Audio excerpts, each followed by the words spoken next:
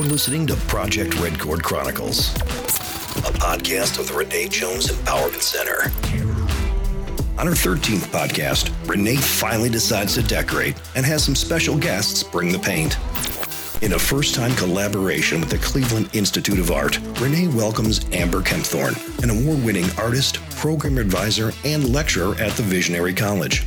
Amber first explains the origin and purpose of the Creativity Works program, and then discusses the student experience and opportunity that connected Jules with the Empowerment Center.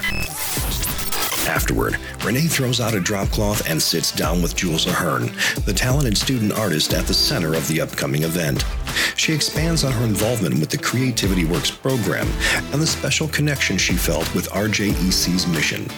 Jules discusses the experiences and lessons she's learned while working with the center and recounts how the personal stories of some of the survivors have helped shape her custom artwork. So, enough with the waiting, let's get with the painting.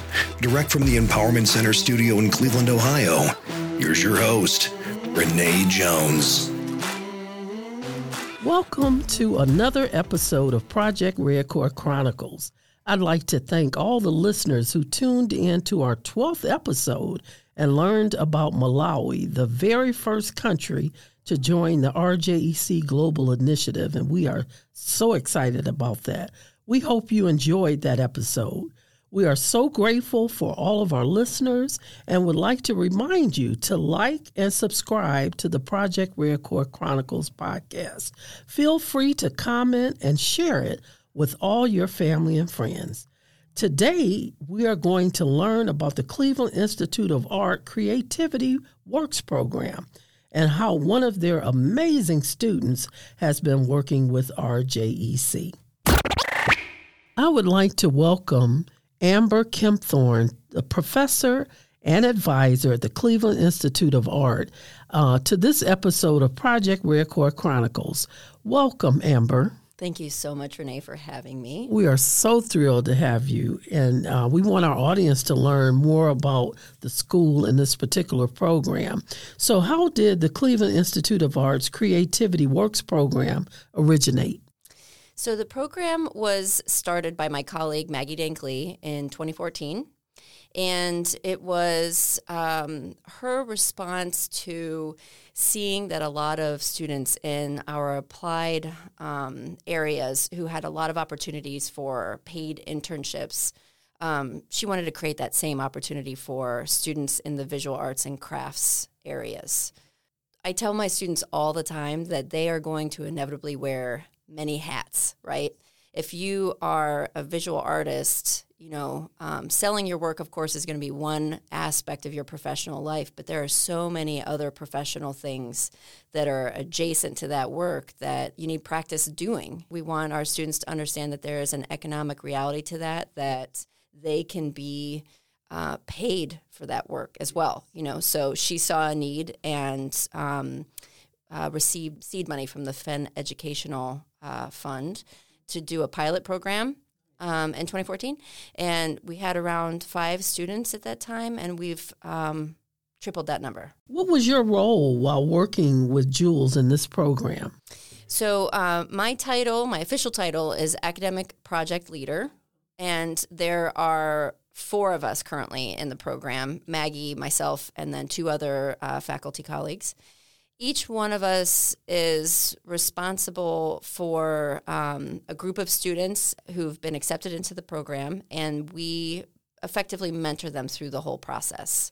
And that involves everything from, it's a lot of oversight and counsel, and words of encouragement, So it's helping with really practical things like how to author a professional email, to budget oversight, to, being there for them when, maybe they've come up against something they didn't anticipate, and, helping them really reach that final goal. That's wonderful. Support is so important. Yeah. And I love that. I'm very lucky to be in the job, to be honest, to have And the I'll role. tell you, and I can tell from seeing Jules with you how much that means to her, how it has helped her during this process, and I'm just grateful that this program has a professor like you. Oh, that is very kind of you. It's one of my favorite things I get to do as a faculty member at CIA, really.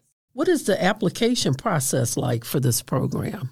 So our application process starts usually September, October. What kicks off the program start is we have a series at CIA called The Lunch on Fridays, and it's a talk series that happens every Friday. And so our Creativity Works cohort from a previous year will give a presentation. You, Tracy, and all of your folks who want to attend next fall will be able to come and see Jules give a presentation on their project with all of the other students who participated this year.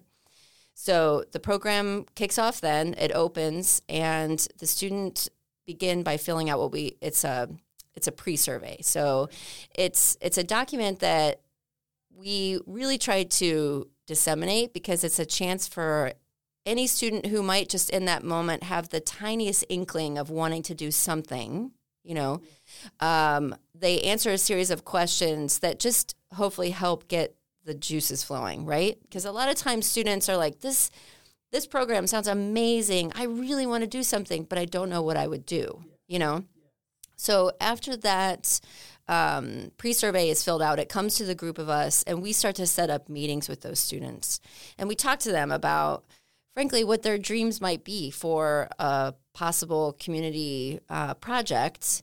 And then from there, we start to narrow it down, And then through that process, they put together an application that includes a budget, a description of that project, sketches of ideas they may have for that future project. They have to submit images of past work. And then they also have hopefully started to make contact with potential community partners at that point. And ideally, when they submit at the beginning of December, they have, an agreement with a member of the community who's willing to work with them on that project. And so some kind of documentation of those efforts is included in the application. How does the program help the visual art, craft, and design majors develop professionally? Well, I mean, you can imagine even just going through the application process, right? Because certainly as an arts administrator or, as a nonprofit organizer, how much of those things, right? Having to organize your thoughts, having to learn how to communicate with someone outside of the institution, all of those things, right? So, we have a lot of students who do exhibitions, right? For example, so that's a natural extension of their lives as artists. Well, they may imagine what that looks like because they've been to one, right? But then now they will actually learn what it takes. So that's amazing. So that's really good. So I want the audience to see all the benefits of this program and how much is involved. What various types of projects have been completed through this program that you can share? Oh my gosh, we've had such an incredible variety. Our students are so creative. So we've had everything from solo exhibitions, curated group exhibitions, murals. We had a student 2-3 years ago worked with the Cleveland International School, and he painted their basketball courts. We've got students now who, one of our current students, one of Jules's peers, Tamsin, she's been working with the CASE. It's like I wrote it down. CASE Sustainability Club, So she got with those other students, and they've been making paper together at the Morgan Conservatory. We've got students right now who are running workshops to crochet dog sweaters for neighborhood pets in Slavic Village. One of my students last year, Caro, she worked with an organization called One South Euclid. It's a community center. And she held workshops at the Cuyahoga County library branch in Euclid doing Granny Square workshops. And then she gathered all those Granny Squares together, made big blankets and then donated those blankets to community partnership and aging. It's really art at its best, right? When it's serving a greater purpose, right? And to me, that's what's really so special about this is because we waited for the wall that Jules, we've waited for 3 years because I didn't want, it had to be the right thing. That's right. And then she sought us out, and I'm thinking, wow, this is exactly what I've been looking for. That's so we're super excited. And thank you for sharing all those amazing programs that students are doing and how they're impacting the community with their gifts as well. Yeah. That's really powerful. What skills do students gain from participating in the program? I think that, there's all these practical things, right? Like learning how to propose a budget, how to then follow that budget, they become better writers. They become, time management is a pretty essential skill through the process. Really learning how to communicate effectively, how to advocate for oneself, but also how to be a good listener and to be an appropriate and professional and enthusiastic partner for another organization that's so generously, like you all, willing to partner with our students. Yeah. That it really teaches them a lot about equity and how to collaborate, which is such an essential thing, right? And then, my favorite thing I think about the program is that, going back to what I was saying earlier about a lot of the students coming to us at the start and saying, I'd really like to do something, but I don't know what, it really, I hope at least, right, shows them that, this tiniest little seed of an idea with their work and expertise that they inevitably have, though they may not be able to recognize it in that initial moment, really can become this bigger project that like builds relationships and it's just so that's the best part of it, really. How does the program help students align their project with their career interests and their long-term goals? I think these examples I'm giving you, whether it's an exhibition or a mural or, even, Jules and I were talking on the way over here about, how much she's learning about how a nonprofit is run or how it gets started or all of that, right? So sometimes it's real clear, like I was saying a minute ago, like most, all visual artists at some point are going to participate in an exhibition, right? So if they propose an exhibition and pull it off at the end, then they have now real experience doing that from start to finish for themselves, right? So that's a natural career goal for any one of our visual artists. But like a Jules, she's saying that, through this experience, she's really starting to see what that possible future could be, and so, at any one time throughout the process of the project, the students will see something that they didn't anticipate about a future for themselves, right? And then that now often will become a gateway for work that they'll go to do in the future. And like if, many of our alumni from the Creativity Works program, the student I mentioned a minute ago, Nicholas, who did the mural on the basketball court, he's now working for a company doing large public murals, Orlando Caraballo, who was one of our students, 4 or 5 years ago, he works at the Cleveland Print Room, and he's doing public arts education and writing grants and things like that, and yeah, so it all matches up. It's really this, it can be a real catalyst, I think, for them to understand what's possible for them as professionals. Yeah. And then the last question I have is, what do you feel is the most rewarding aspect of completing the program for you and for the students? I think it's in the name of your organization here. It's empowerment. It's really watching them see that any idea they have really it's possible to make it a reality.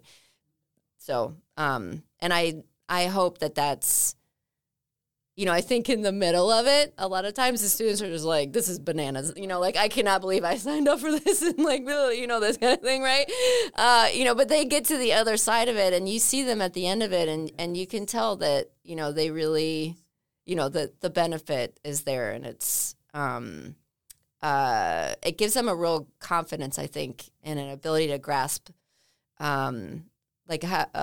be really in possession of their sense of self and, being able to take that into the future. Yeah. Wow. Well, I thank you so much, Amber, for sharing with our audience this wonderful program at the Cleveland Institute of Art. Thank you for the work that you do with these amazing students. And we are so just honored that Jules chose the Renee Jones Empowerment Center to do this amazing project and the survivors and everyone that comes here, our board members and all of our volunteers are all excited. Well, I really have to thank you, Renee, not just for the work that you have done with this center and the history of it. I mean, all of the lives that you have impacted. I mean, you are such an impressive person. You and Tracy have been wonderful. We are very grateful to you for your willingness to work with Jules and to be our partner in this. So, we're very glad. Very awesome. Grateful. Thank you for joining us for this episode of Project Red Cord Chronicles. Several little happy trees. I would like to welcome Jules Ahern to this episode of Project Red Cord Chronicles. She is the amazing art student here from the Cleveland Institute of Art. Welcome, Jules. Hi, thank you for having me. Absolutely. I want you to share with our audience what inspired you to apply for the Creativity Works program at your school. So at my school, I've gotten the chance throughout the 3 years that I've been there to see the other Creativity Works projects that the students have done. And I've gotten to see how they've really made a difference in the Cleveland community. And I wanted to find a way for my art to help women specifically. And I came and I saw the center with you and Tracy, and I saw all the amazing work you were doing for not only women, but for the entire Cleveland community. And I knew at that moment that this was an organization that I wanted to be involved with in any way that I could.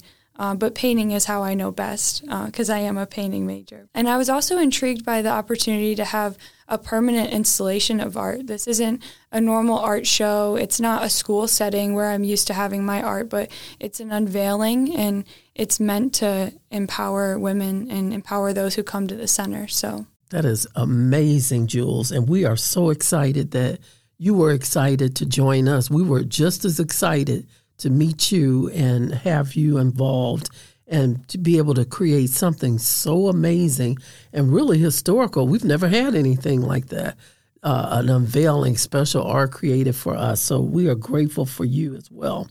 What project did you propose for this program? I proposed a series of paintings that were helped developed by Tracy, Renee, and some of the survivors here. And they will be installed in the main space of the center to uplift those who just immediately walk in. I wanted them to see images of these beautiful women and just show them what the world can look like or what their life can look like. That's wonderful. And the survivors that were involved, they are super excited and will definitely be here for this wonderful occasion of the unveiling. Can you talk a little bit about your involvement at our annual gala? Because you didn't just come to do artwork, but you did some other things. And I want you to share with our audience how you helped guests experience our Truth exhibit.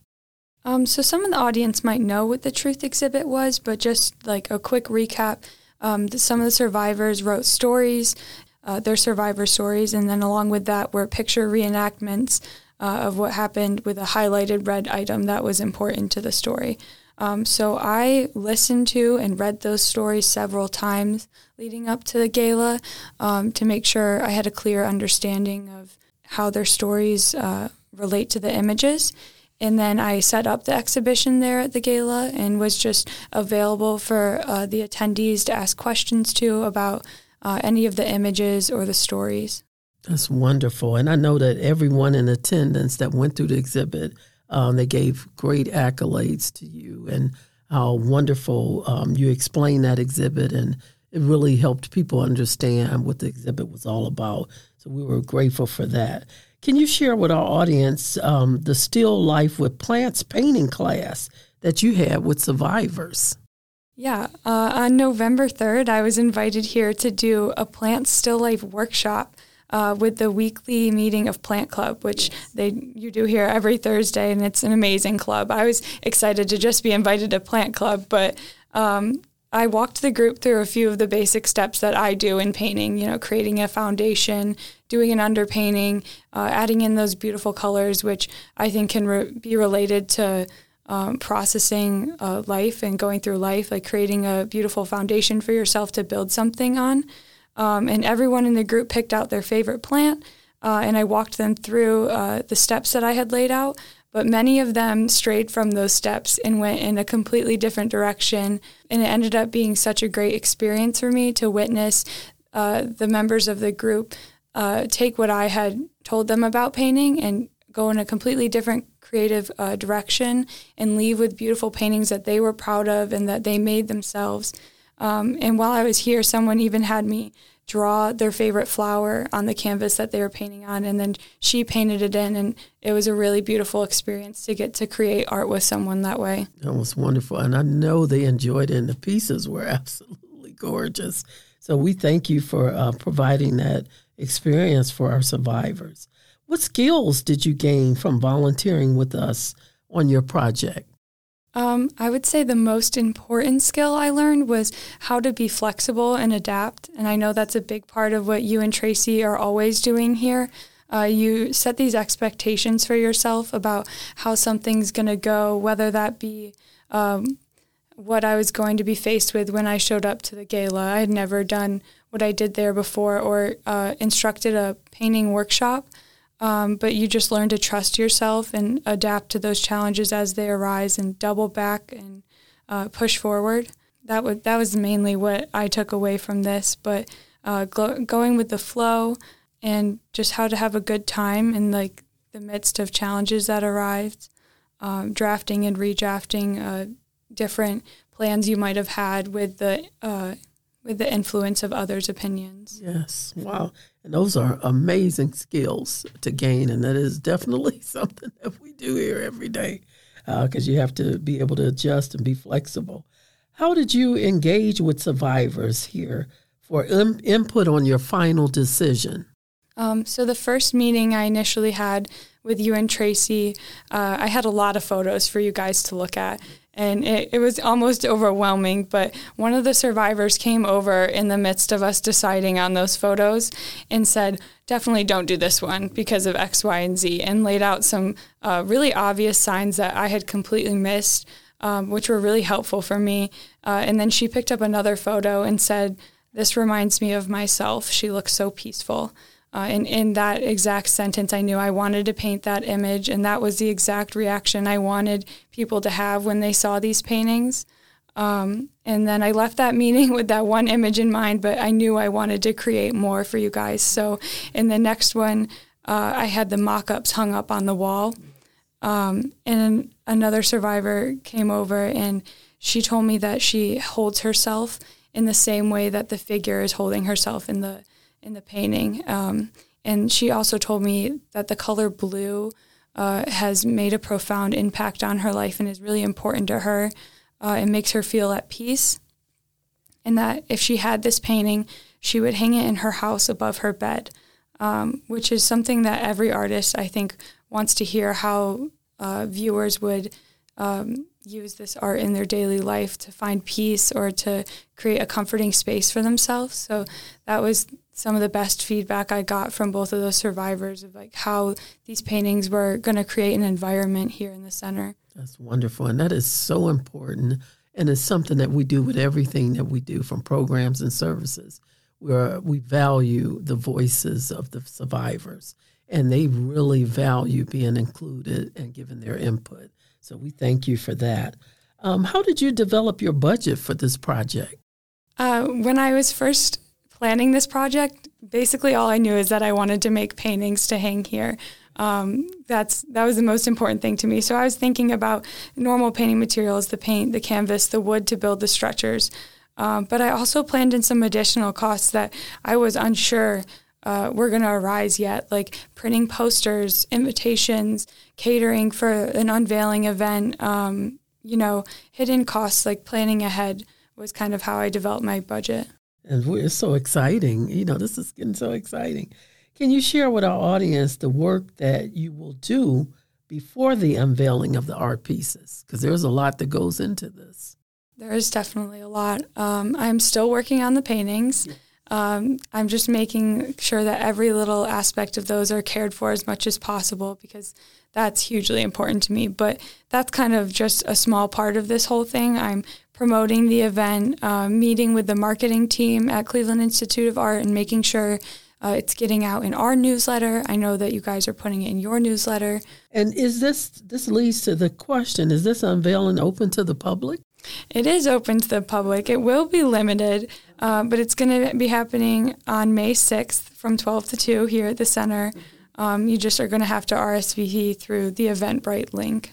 And we will include the link in this podcast so that if you're listening to the podcast and you're interested in witnessing this historical, amazing unveiling, we'd love to see you. And then the last question is, what did you learn from the program that you will take into your future? The importance of community. That's kind of the basis of your center. You've always been involved with helping the community.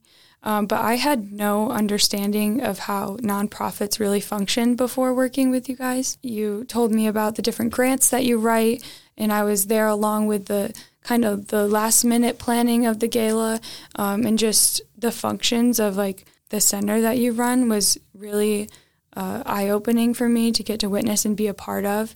And it definitely has made me think that I want to be a part of organizations like this for as long as I can, for the rest of my life. The work you do is so important, and I just think that I'm really inspired by both you and Tracy seeing a need in the community and then just fulfilling that need.